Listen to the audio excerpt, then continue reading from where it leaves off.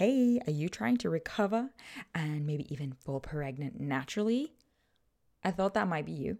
And if so, we have created our best ever yet resource for you. Totally free. This is a masterclass. I've called it my masterclass because I have put everything into this, right? This masterclass is designed for you if you have HA or have had HA and are dealing with suboptimal cycles and you're serious about restoring those babies to full optimization and you want to create the ideal foundation for a pregnancy. This is going to be for you. So, in this masterclass, I'm going to provide you a lot of things, including a lot of case studies, mine, Ashley's and Mishi's, as well as lots of our past clients and what their challenges were and what they had to do to overcome it. And we cover a really wide variety of types of cases of HA. So everything from primary amenorrhea and missing periods for years and years to short-term amenorrhea and what we did to handle that situation as well, and how long it took these people to go from HA to pregnant with this system, and how long it took them to go from HA to ovulating, of course, with this system. So lots of information, lots of case studies, lots of stats. We go through why this is not a weight gain plan and how we actually divide you into phases, the 3 phases of HA, and determine what your starting point is so that you have a good idea of where you need to start with your actual changes and lifestyle and nutrition changes. We even cover questions like HA and people with a normal BMI and recovery for people who have had HA for too long. There's so much in this 60-minute masterclass. I'm impressed. And at the end, I'll also be running you through how to get a free HTMA, hair tissue mineral analysis through us, which is a part of our process for recovery and preconception clients that we're happily going to give you for free $99 as a massive thank you, of course, for joining the masterclass. So go to thehasociety.com/masterclass or head to our website and you'll find a link for it and find when the next available presentation is going to be. That's thehasociety.com/masterclass.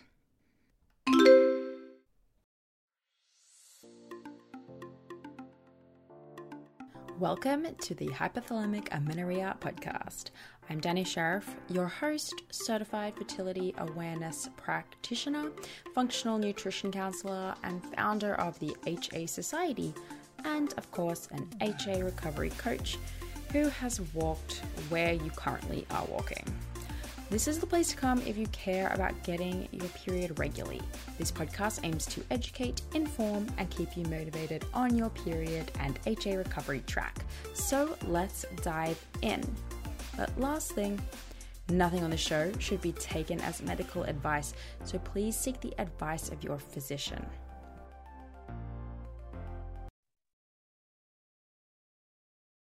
Hey everyone, welcome back to the HA podcast. We have returning guest, Olivia Wagner. Welcome.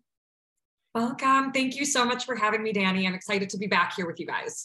Yes. So for those of you who don't remember, I had you back on the show maybe early last year or something like that. Yeah, I think that was the late winter. Yeah.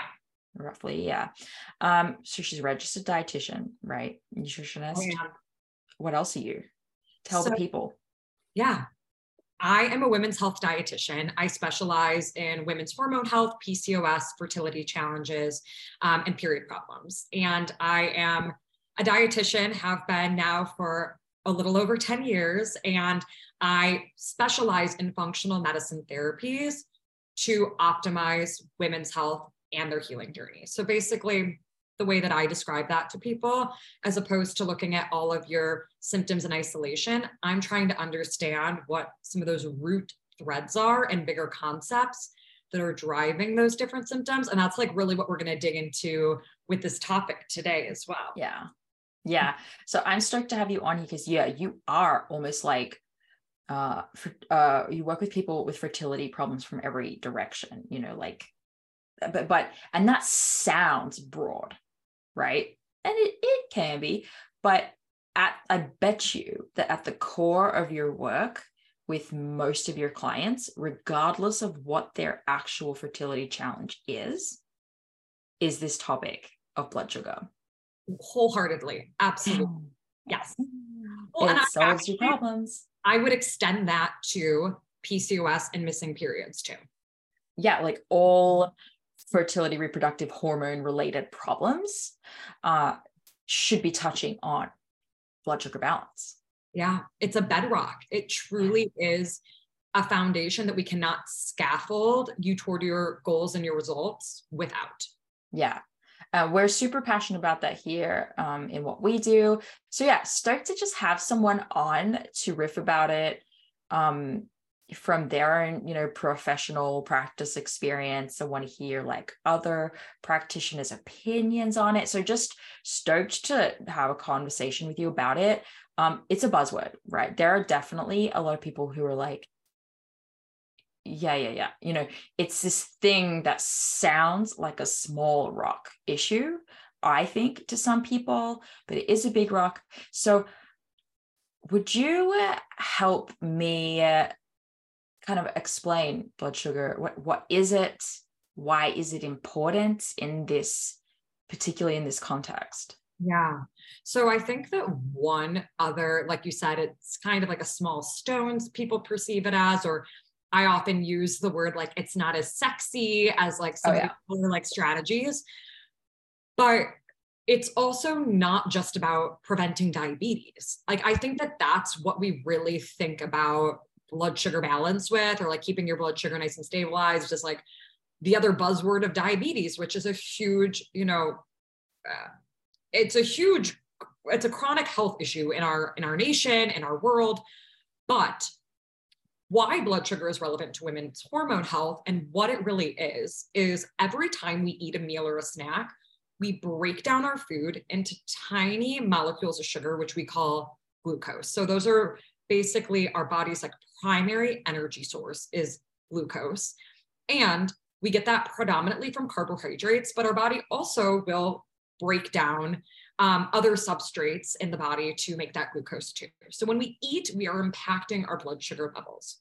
And when the way that we basically use those sugars is the hormone insulin takes them up from the bloodstream and brings them into the cell so that our mitochondria and our cells have energy to operate and our body can, support all of its daily functions and daily needs. So what the body does not love is when our blood sugar is erratic and it's perceiving a threat that it might not have energy or have energy availability when it needs it. And when we're talking about women's hormone health and hormone balance, one of the biggest themes that I describe to my clients is perceived safety. And if we're thinking about the fact that blood sugar imbalances can create threat or stress on the body, we're already starting to explore that kind of like chaotic cascade that could allow the body to not feel as safe. How are you tracking with that, Danny? No, I'm tracking with it well. I'm actually writing down some questions because I'm like, yeah, what about this? What about that? And like, how will it proceed? You know what I mean? And I'm immediately just like, okay, so one of the things that I'd say amenorrhea recovery, but any kind of like adrenal dysfunction support too, it's recommended to be like eating at a consistent interval of time to help with this issue. So how does like eating to balance blood sugar, and maybe I'm like skipping steps here with this question, but how does eating to balance blood sugar for resolving a hormonal problem differ to eating normally if you didn't have any issue? So, like something that people will struggle with is like, you want me to eat how regularly? You want me to be like this diligent with my macros? Like, is this a protocol? Is this like forever for me? Yeah. How it can be used in some ways it's used as a healing tool, but in many ways it is just an important way of eating. Yeah. What are your thoughts on all of that? My first thought that comes up about that, and then I'm going to explain how to support blood sugar balance for hormone health. But is that many of us are not educated on how to eat growing up. We get educated through diet culture, we get educated through what we observe with our family members, but we aren't really, I mean, correct me if I'm wrong or if you have seen this in any other way, but I wasn't really told how to eat to nourish my body or my health. I think that mostly there was education around things I should fear or things I should avoid, like even in health class. And then diet culture does like a slam dunk with that too. And so I think what you're describing is most women, you educating women on eating intervals and how they should be looking at eating right now. And it might feel foreign to them because their perception of eating has been formed around the outer wisdom from, again, their family experiences or diet culture, and then the inner wisdom of like what sounds good to them, don't have maybe the nourishing foundational outer wisdom of like what our body actually needs to support and thrive. So that's just kind of one thought that I have on that. And the way that I educate people about blood sugar balance for like hormone recovery versus your just daily needs is that they're not very different outside of your energy need potentially being higher in a hormone recovery phase. So like the calories that you're taking in and the amount of food, we might need more of a surplus. And I know that you talk about this with your HA clients, but we need to, again, kind of like knock on the door of the hypothalamus and say like, hey, we want to restart that communication or that conversation with the ovaries. And to do that, sometimes the body needs like overwhelming messaging that it's getting enough food. Like we really are eating enough food and regularly eating enough food now. And so that surplus is important. But when it comes down to what I describe as the 3 T's for blood sugar balance, meal timing, meal type, and total amount, the biggest difference in the recovery is going to be the amount of food available to you. And sometimes the window of time in between meals will be shorter when you are healing, whether it be from like an adrenal standpoint or hormone standpoint. Your body might not have as much resiliency to go longer without eating before your blood sugar gets too low. So that might be a little bit more robust, the timing of and the frequency of your meals and snacks, as well as the amount of food. But otherwise, I would say that those 3 T's should be pretty paramount for most women in their menstruating years. Yeah. We shouldn't be messing with it in the way that we do, right? And I love what you mentioned earlier, like the diet culture and just the way we grow up helps shape our beliefs around like how much we should be eating and how frequently. And that seems to be like the biggest issue is like, but I'm confused because I always thought that this is what I think it is for a lot of people. We've been told that we have so much access to food that we should fear that level of access to food. Yeah. And that, the Industrial Revolution happened and now food is everywhere and food is like generally bad for us. And like, it's generally so calorically dense, like especially in the Western countries, that if you just aim to eat as little food as possible, you'll probably end up where you should be. Yes. And this is false. It is actually quite easy to undereat when you have that perspective. And what we're talking about is like undoing that. Yes.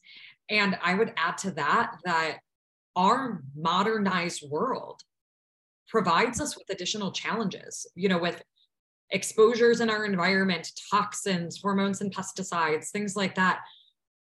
We could argue like Paleolithically or like, hundreds and hundreds of years ago, like were they eating every 2 to 3 hours, like protein and fat and carb and, different things like that.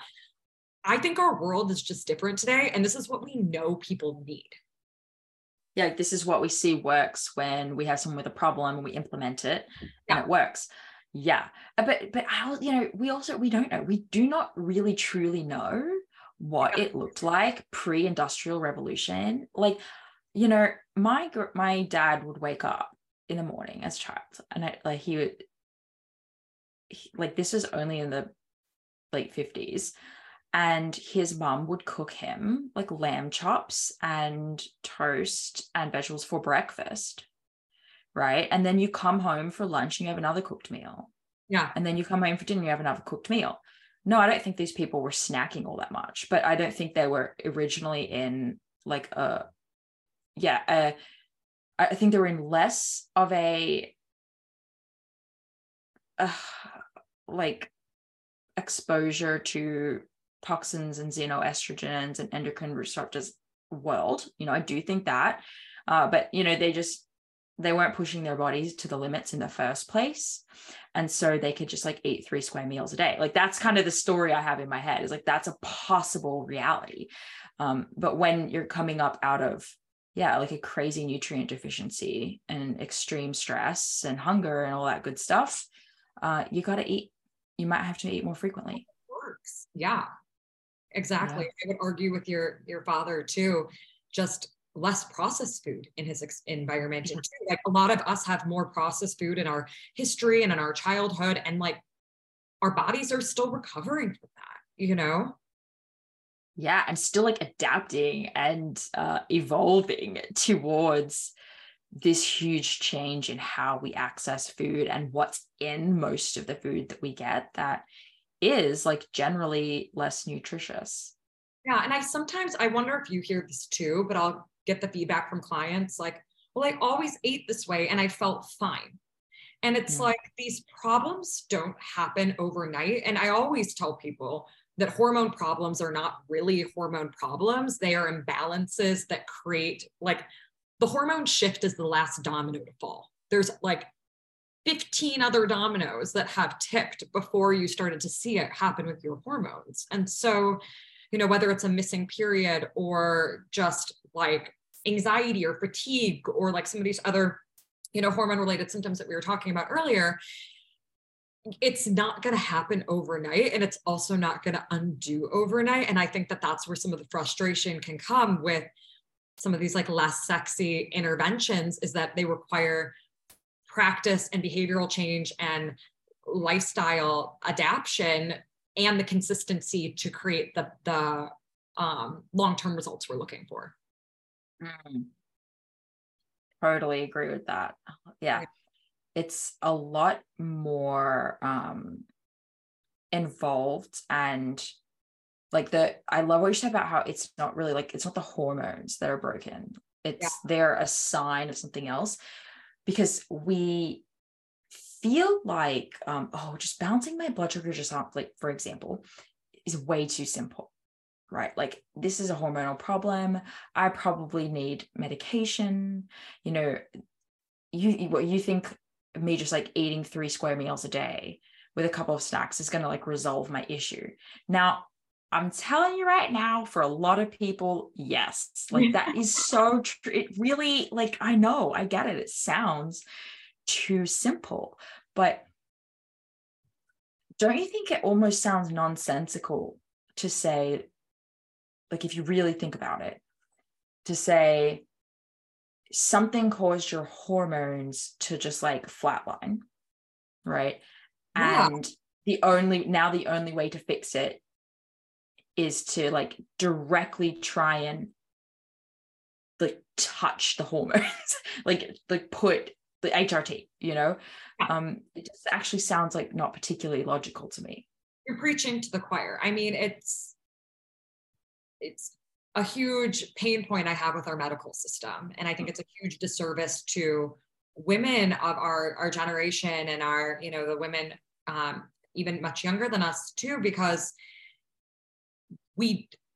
there is not that awareness of any other solution outside of those pharmaceutical interventions. I don't, if anyone's listened to our last podcast, they'll know this, but I, even as a dietitian, went 10 years with a missing period, and none of my doctors talked to me about diet. None of my doctors talked to me about my relationship with food. It was all the higher level stuff. And I was on hormone replacement therapy for a year, and it's a huge disservice. And that's why I know you and I are like in this space, is to create some change here. I know. And isn't it so hard? Okay. Here's our first rabbit hole, like in a totally different direction. But don't you ever feel like, you know, we create these services that we provide, or maybe we make a course or something like that. And there's this a little part of you that's like, oh, all of the doctors are going to hate me, right? All of the doctors are going to be like, she didn't go to medical school, you know, like Ashley and I have a complex about this. Okay. Like, and maybe, I don't know, maybe as an actual registered dietitian, you may not fully experience this. I don't know, but we do. But it's like, yeah, but we're really seeing a lot of women that you're not helping. So like, I know it's hard and it's uncomfortable, you know, for us to go out and try and help these women with something that our culture falsely sees as complex and that only a doctor should be touching. But yeah, it makes me feel like uncomfortable sometimes. How do you feel about it? Well, I can really level with you on the reality of the way this would be another rabbit hole, but just how we in the United States I need to say this thoughtfully, but we really put doctors' word on a pedestal. And if I break my leg, I want to go to the ER and have a doctor set my leg. Absolutely. 100%. When we are speaking about prevention, and when we are speaking about how the body works synergistically as a whole, there is a huge lack of,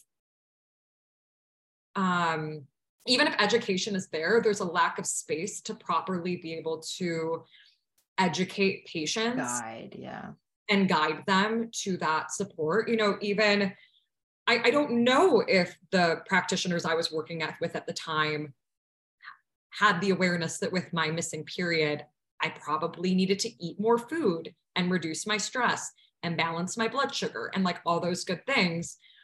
Even if they didn't have the time to educate me on all those things, I do think that it's a part of their service to plant that seed if they have that education. And if they don't have that education, there is a need for people like you and I to share that.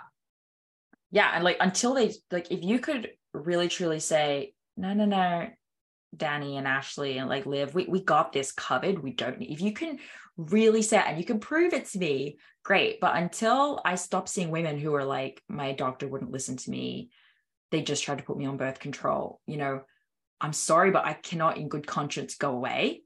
You know what? Have you seen this amazing movie series called Stalked by My Doctor? No, but I need to check it out. I'm ready. Anyone who knows what I'm talking about has just gone, oh my gosh. It is ridiculous, but it is amazing. It's kind of like it's an obsession movie. So, you know, any kind of good where like someone's obsessed with someone kind of movie. Yeah. And I'm 4 movies into the 5 movie series. This is current for me. And so he's a doctor and he's crazy. And he gets infatuated with certain patients, and then he basically, if they won't love him, then he's going to kidnap them. So anyways, that's the premise of the movie. But in it, because he's a doctor, you know, he's in a very strong position, you know, he's in a very powerful position. And there's just this scene I was watching it, and I was like, this is it in a nutshell from this movie.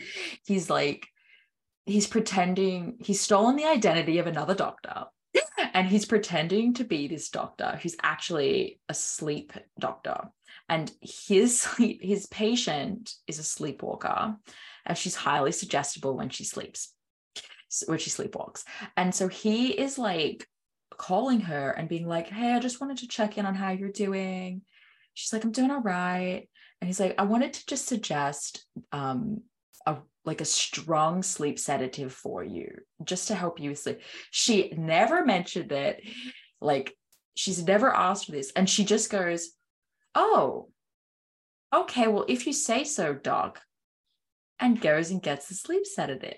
Yeah. Anyway, he breaks into her house and it's a whole thing. But the actual point here is, I was like, yeah, the level of obedience to what the doctor said, I was like, it was just so like well shown in this movie.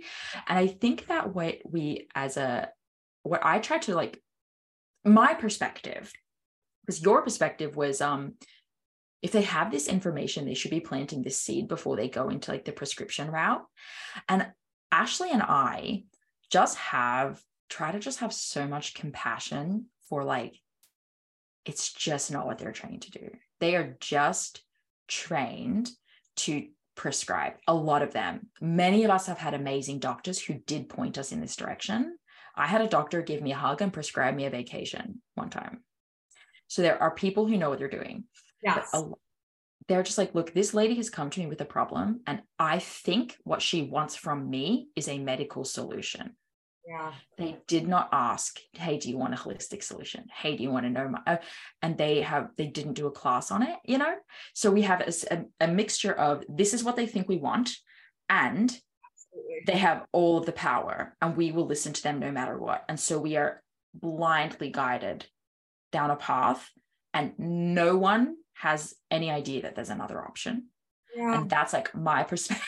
That's my very long-winded story and perspective on the problem. The problem. It's really sad. And that's why we both do what we do. And I was going to say too, that through what motivates, I think, a lot of the, obedience, as you said, too, is fear.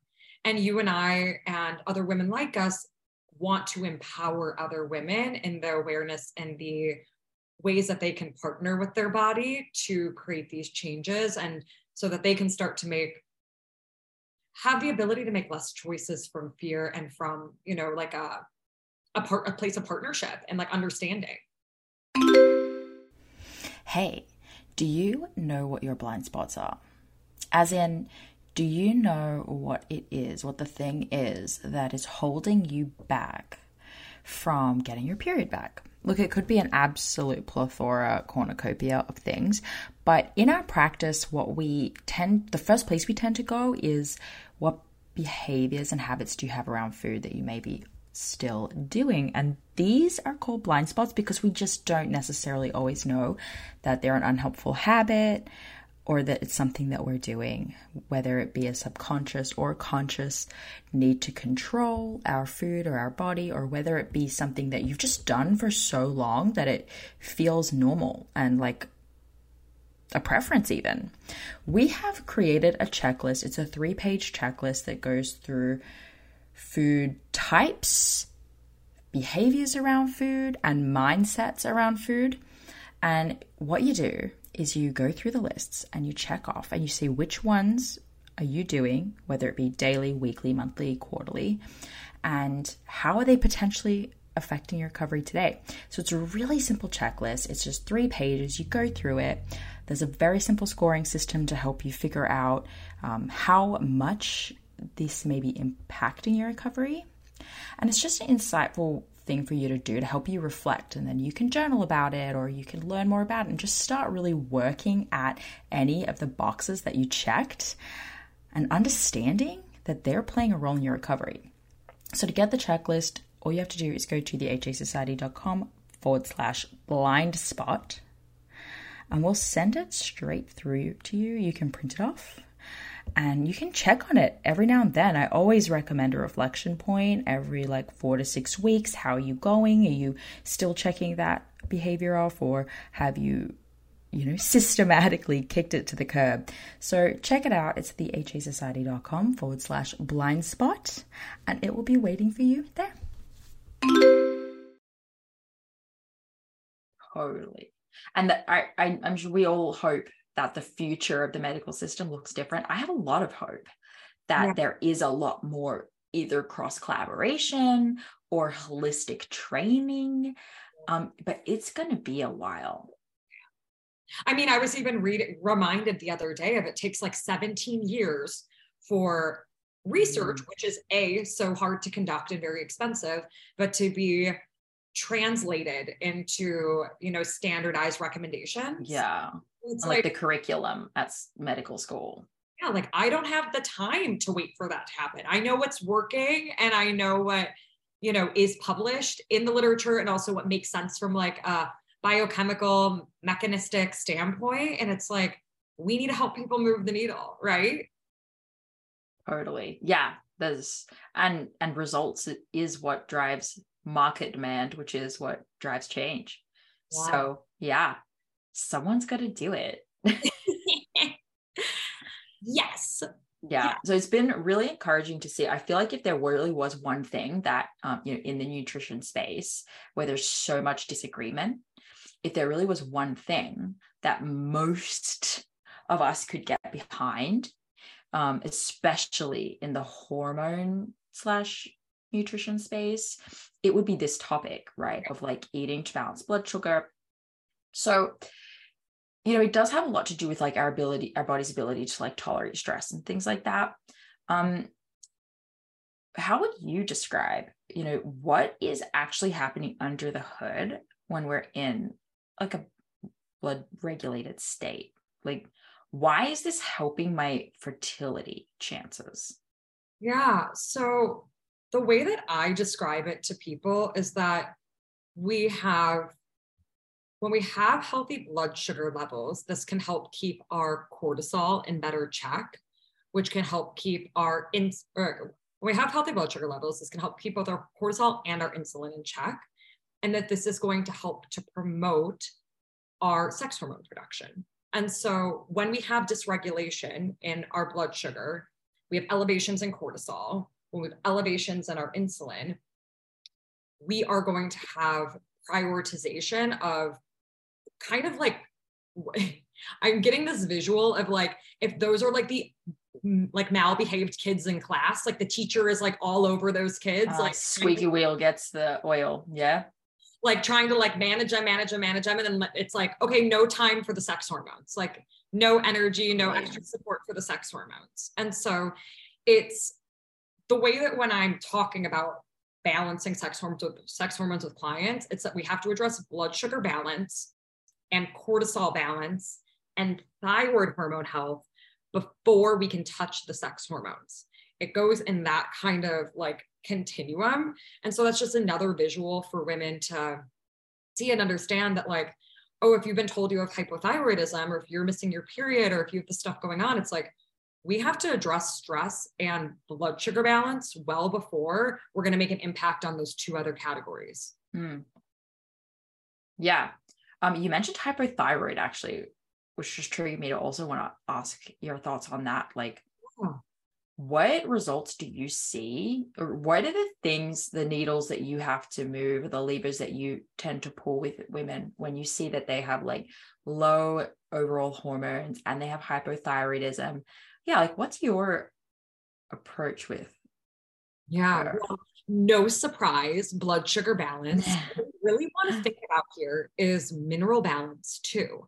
So our minerals very directly impact our insulin sensitivity. And so, minerals that I'm regularly talking about with women without doing like additional assessment and testing are you getting enough sodium? Are you getting enough potassium? And are you getting enough magnesium? And the three of those are really going to support your stress response and your blood sugar balance. But then when it comes to our thyroid health, so again, if we don't have blood sugar balance and stress under control, we're going to have, or like a healthy stress response available, we're going to have strain on our thyroid hormones. And then there are particular nutrients of concern that influence thyroid health, like selenium, iodine, zinc. We need amino acids from protein. So this kind of all then reroutes back to blood sugar balance, because if we're eating in a way that's providing us with, again, adequate nutrition, we're getting enough calories and food for our body to feel metabolically safe. Our thyroid is like this thermostat for our body. And if we don't have enough calories coming in, it's going to slow down that thermostat because it's trying to conserve energy. It's worried that it's not going to have enough resources for, again, your brain and your heart to beat and your to breathe. Like that is its top priority. It's like, you can have a baby some other time. We have to keep these other things working. And although hormone health, sex hormone health is not just about reproduction, the body does, there are so many more benefits to it outside of just getting pregnant and having a period. But when we have when the body is thinking of hierarchy of needs, your reproductive hormones are going to take a back burner to those other elements. So we do really have to think about blood sugar balance, stress, and then having those minerals available to support thyroid function too. And I really pay a lot of attention to gut health as well, because you have to be able to absorb your nutrients well. And if you have inflammation or autoimmunity circulating as a result of those gut imbalances, that can also put stress on thyroid communication. Yeah. You said, okay, two things that I want to attach to this. Yeah. First of all, yes, everyone should be taking your electrolytes, guys. And it's so interesting how like, oh, you're drinking it right now. Yeah, it's cool that there are definitely things that we can implement for people without lab testing. Like, I just know by the symptoms you're telling me, by the fact you're on this call, you should probably drink some electrolytes, have your adrenal cocktail. You also mentioned protein, and I was just like, oh, yes, okay. You at least mentioned amino acids. I did, yeah. I said protein and amino acids, yeah. Protein and amino acids. Okay, I'm so curious what you think. Sometimes it's all we need to do. Like, so maybe even blood sugar balance is like almost right there, but it's like, homegirl, you do not eat any protein. Yeah. And they're like, well, I just don't like it. I just don't like protein, or they just they eat it but not very much. And what are your thoughts on protein and reproductive hormones? I mean, it's so important, and you can't really have well-balanced blood sugar. Let me rephrase this. I am of the belief, based on what I see in my practice and how I work with women and the research that I have done, is that when you are in a space where you are trying to heal from a place of dysregulation, it is nearly impossible without high quality, at least partially based animal proteins in your routine. Yeah. And it's hard to say that it's like when someone's not ready for that, it's really hard to like drop that bomb. This is again, like, I just keep talking about this morality versus reality paradigm we have going on, where like, but I really just don't like protein. I really like, it just feels weird. It feels totally counterintuitive to certain people based on how they grew up, the beliefs around it. I don't believe it's good economically. I don't believe it's good for the environment. I don't believe it's moral, yada, yada. These are all our moral values that we're putting onto like the value of animal protein. And it's really stressful because sometimes I think if I had to say what is the hardest thing to get some people to implement that is actually going to make a difference for them, it would be that. And I have seen women with a cycle, but they're not getting pregnant, make that one change. And it's just like, well, there are so many vitamins, minerals, and proteins too. And I actually am doing a little bit more. I'm always learning, but I really wanted to invest in some different, this is a mini rabbit hole. Really wanted to invest in some different continuing education this year. And so I'm actually going in, can't remember where you're based out of, but I'm going to Austin, Texas. I'm in Austin. I thought you were. Going to Austin next month for the What Good Shall We Do conference. So it's the Force of in Fredericksburg. I was so close to there. I know Kaylee McDevitt will be there. Yes, you're going to see them. Oh, now I need to go. Damn it. Come on with me, please.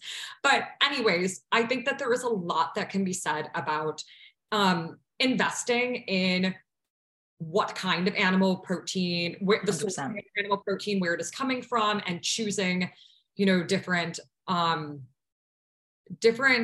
like, what is the word that I'm seeking for? But like purveyors that are using really quality practices and are also using that regenerative agriculture practices to support the land and the ecosystem and the economy in that way. And so there is a lot to be said about that, but from a clinical and like biochemical standpoint for healing and for hormone health, I think there is so much tremendous benefit from eating animal proteins, and also just keeping consistent protein in your routine to support that blood sugar balance. Protein is very anchoring for our blood sugar because carbohydrate is that big driver of the blood glucose response, and protein and fat and fiber slow down the digestion of it. So when I'm talking to clients about the 3 T's for blood sugar stability, which are timing, type, and total amount, we are really like, again, you're like, blood sugar balance is big,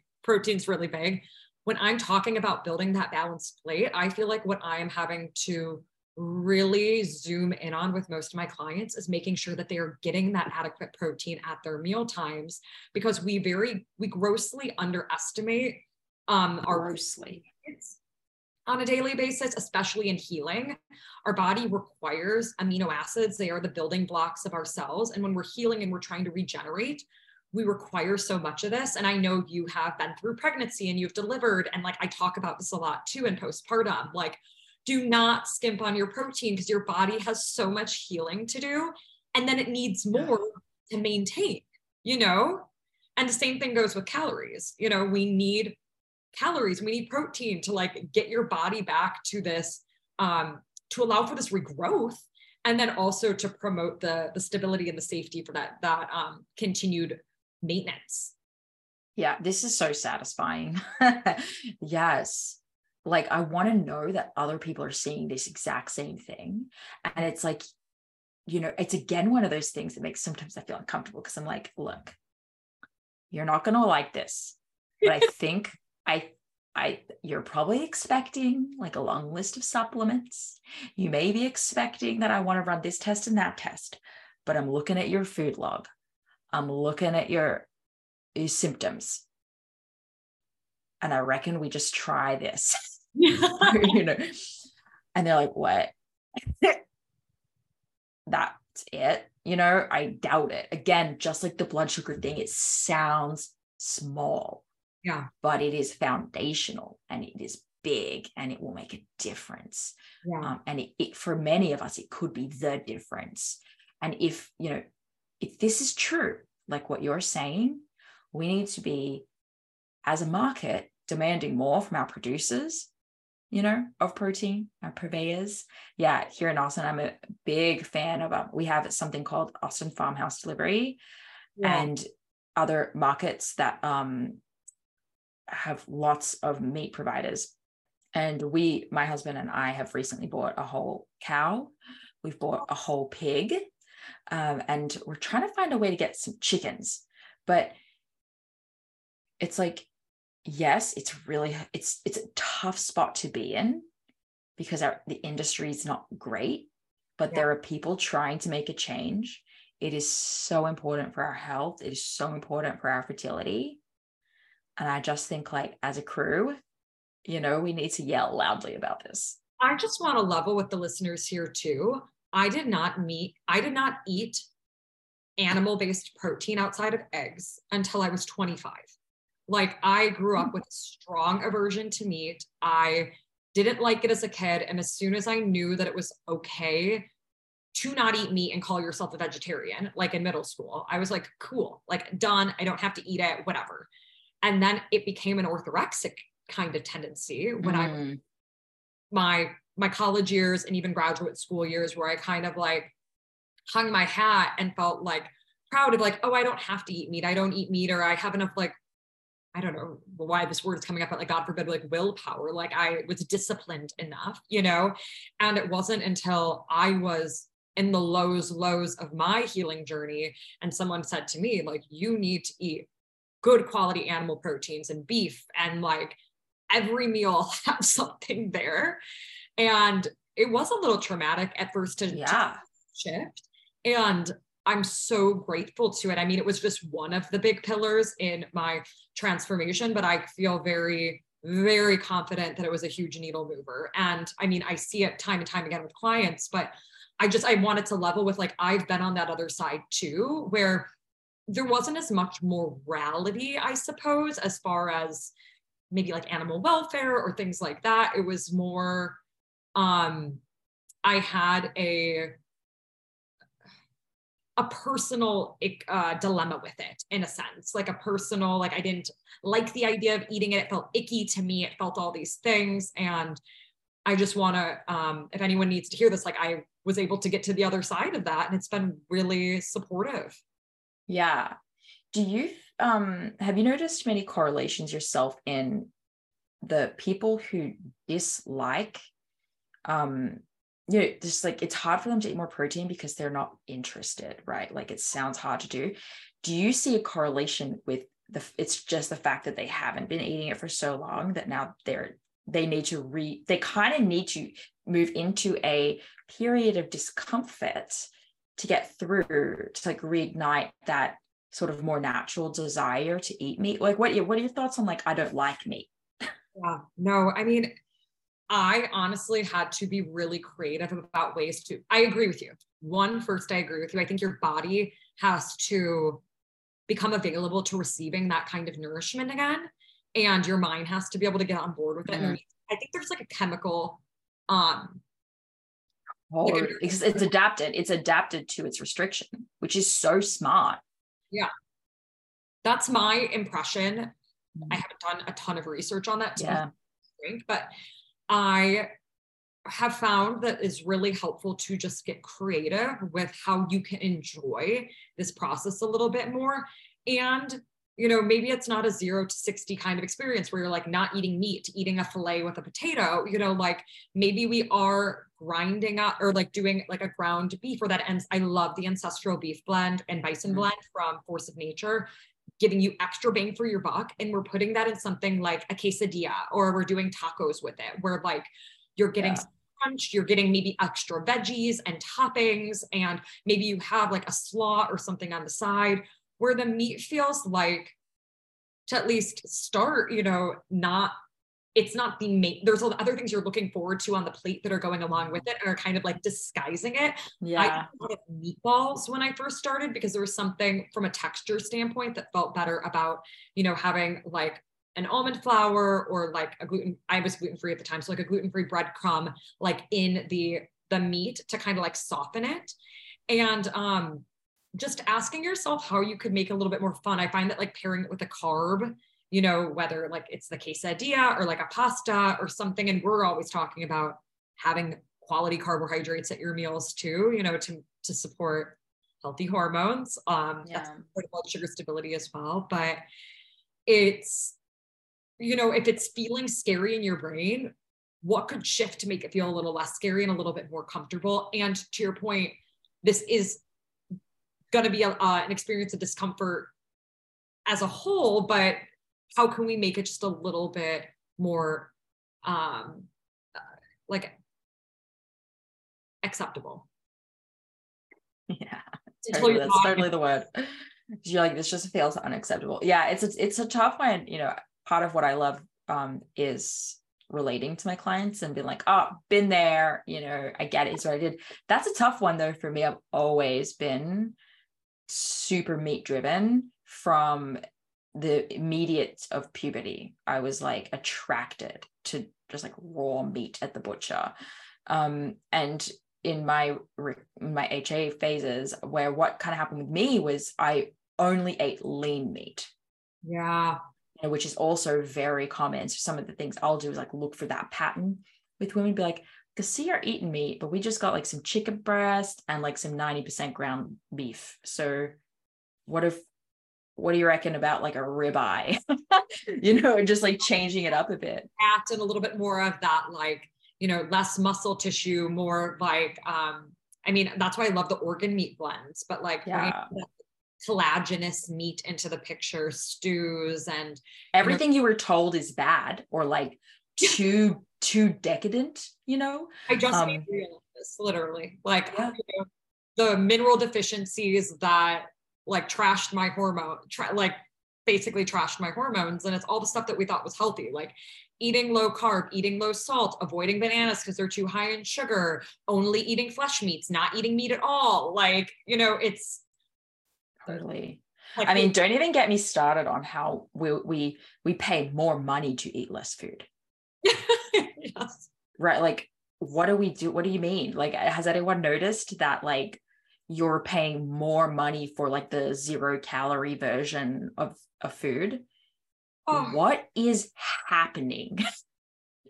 How did we get here? This makes zero sense. There's a ton of relearning and reintroducing of just like regular foods, like really going back to basics, going back to not even ancient wisdom, just like pre-industrial revolution or yeah. something like that.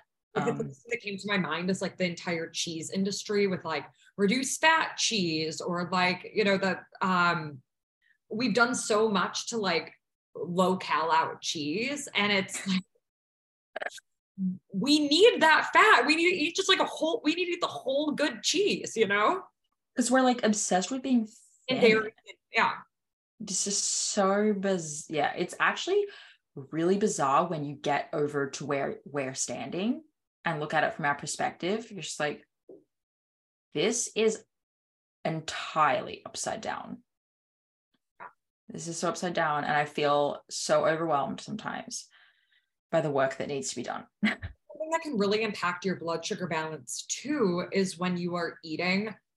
And I'm sure you see this with your clients, but like they're like, oh, I'm eating so much food, and they're eating, you know, 2 eggs and a piece of toast, and then like salad and like maybe a spread of non-fat Greek yogurt or something. And it's like, okay, this meal is under like 315 calories, and like that is not nutrient dense enough. You know, can we do 3 eggs? Can we do like a half or a full avocado? Can we like, how can we make this more so it's not nutrient dense? And they're also finding maybe that they're having cravings mid-morning, or they are looking for they're having cravings, or they're getting headaches, or they're not able to like make it, you know, 3 to 4 hours without eating.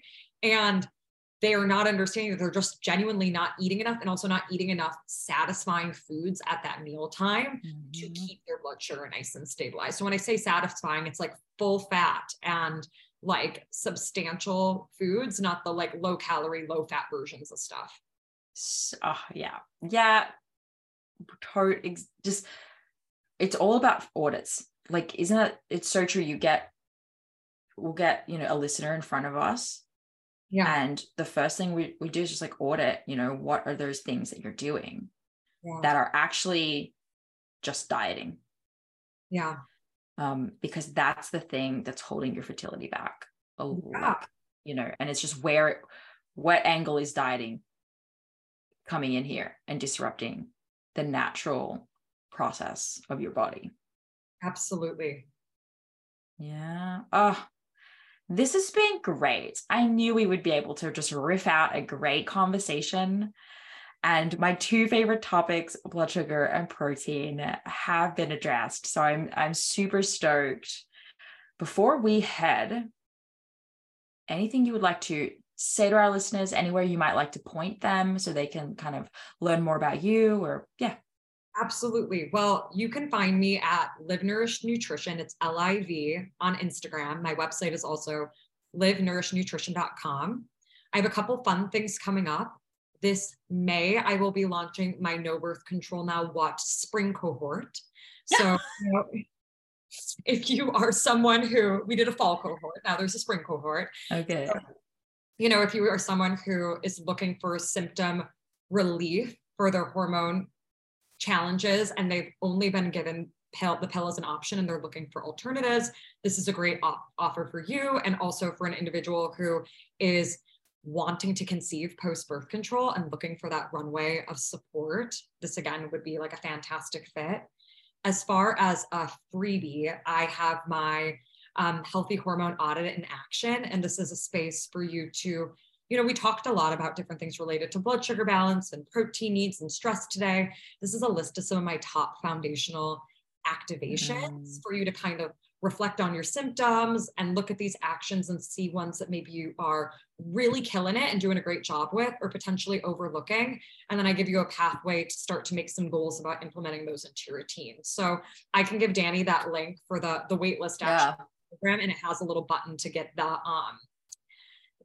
audit if they want that, the audit in action, the freebie.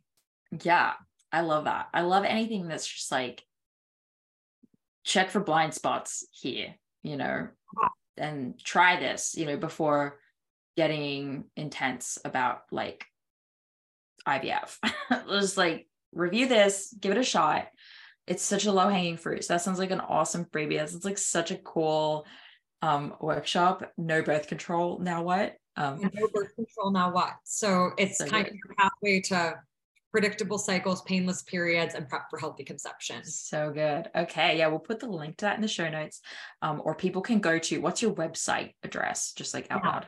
Liv, nourishednutrition.com.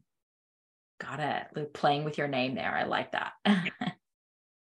Okay. Well, thank you so much for joining me, Liv. And I hope you all enjoyed this episode so much. And we will see you guys next week for another one. Bye, guys. Hey there, it's me, Danny, and I want to tell you about Temp Drop as a fertility awareness method tracking option. So many of you guys know that we actually recommend the fertility awareness method both as you're going through recovery and 100% after you have gotten some cycles back and you're starting to move forward for the rest of your reproductive years. So Temp Drop itself is a wearable fertility monitor and we love it. It's a wearable device, so you put it around your arm and you can use that instead of taking your temperature manually with a thermometer each morning. So I'm personally a big fan of the manual tracking. All of us at the HA Society are, and that's the method that we use, just using a good old thermometer. We use that with our clients because it's the best way to use it as a diagnostic tool as a practitioner. And it's also the best way to ensure if you're trying to avoid pregnancy that you don't get pregnant. However, manual temping for many reasons is just not always an option. When you're in the middle of recovery, again, we do recommend manual temping, but once you're cycling, the Temp Drop is actually a really great hack. So it gives you basically everything you need to effortlessly track your fertility status, like where you are in your monthly cycle. So you wear the Temp Drop sensor while you're sleeping for accurate basal body temperature readings without the stress of early morning wake-ups.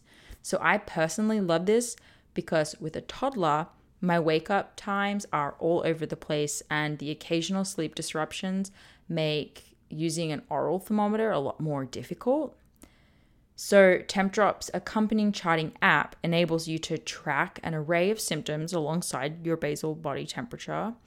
This includes tracking your cervical mucus if you've been using OPKs, and then it also gives you sleep insights too. So you can combine these fertility signs all in one place, and that will help you identify your fertile window, confirm ovulation, plan for your period, and if you're trying to get pregnant, identify whether or not you are pregnant.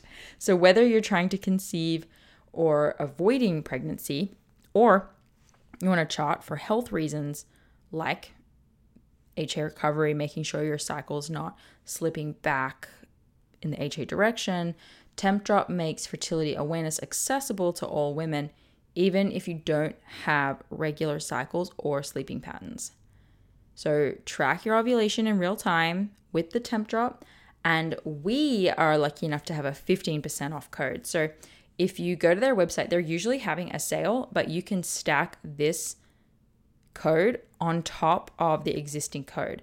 So just go to tempdrop.thehasociety.com and use the code AFHA Society. I think too, if you just go to tempdrop.com and use AFHA Society at the checkout, that will work too. So happy temping and good luck. This episode is brought to you by Grassland Nutrition beef liver capsules.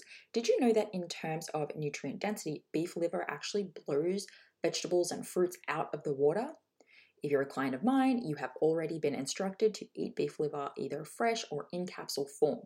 I recommend it for anyone and everyone who is, of course, dealing with amenorrhea and fertility challenges out there, but I may even recommend it for just everyone in general. Get your husbands on it, get your partners on it. If you have a history of HA and add on top of that maybe a history of the pill, maybe you've been pregnant before, through treatments or other, your body's been through anything, you're absolutely 100% dealing with a nutrient deficiency of some kind. And while it's true that testing is going to be the best way to understand those exact deficiencies, eating nutrient-dense, real food is going to be one of the most important next steps that you take with or without testing. So I've been using and recommending Grassland Nutrition beef liver capsules for years now. And the capsule form makes it so easy to get your liver in every day. And I appreciate the transparency of this product in particular above others. So in case you're wondering, it's completely natural. This is freeze-dried beef liver in capsules. It's organic, it's made from Australian beef, and my favorite of their products is the liver with kelp because of the iodine from the kelp, which is important for overall thyroid function, which is often low in women with underperforming hormones. So rather than eat seaweed snacks every day, I get to take this beef liver with the kelp for my iodine. So if you're recovering or working on a fertility journey right now, do not skimp the nutrient-rich source of beef liver. Get 10% off your order with the HA Society and support your favorite podcast along the way. They ship to most countries, so you should be covered. Just go to grasslandnutrition.net and use HA Society, just HA Society, at the checkout for the 10% off. That's grasslandnutrition.net with the code HA Society. Thank you so much for listening today, guys. Please subscribe to the podcast, and if you could head to iTunes specifically and leave a rating or review, that would help so much because it makes it easier for other people with HA who are Googling around to find the podcast really easily. So if you do that, you're doing a service to all of the women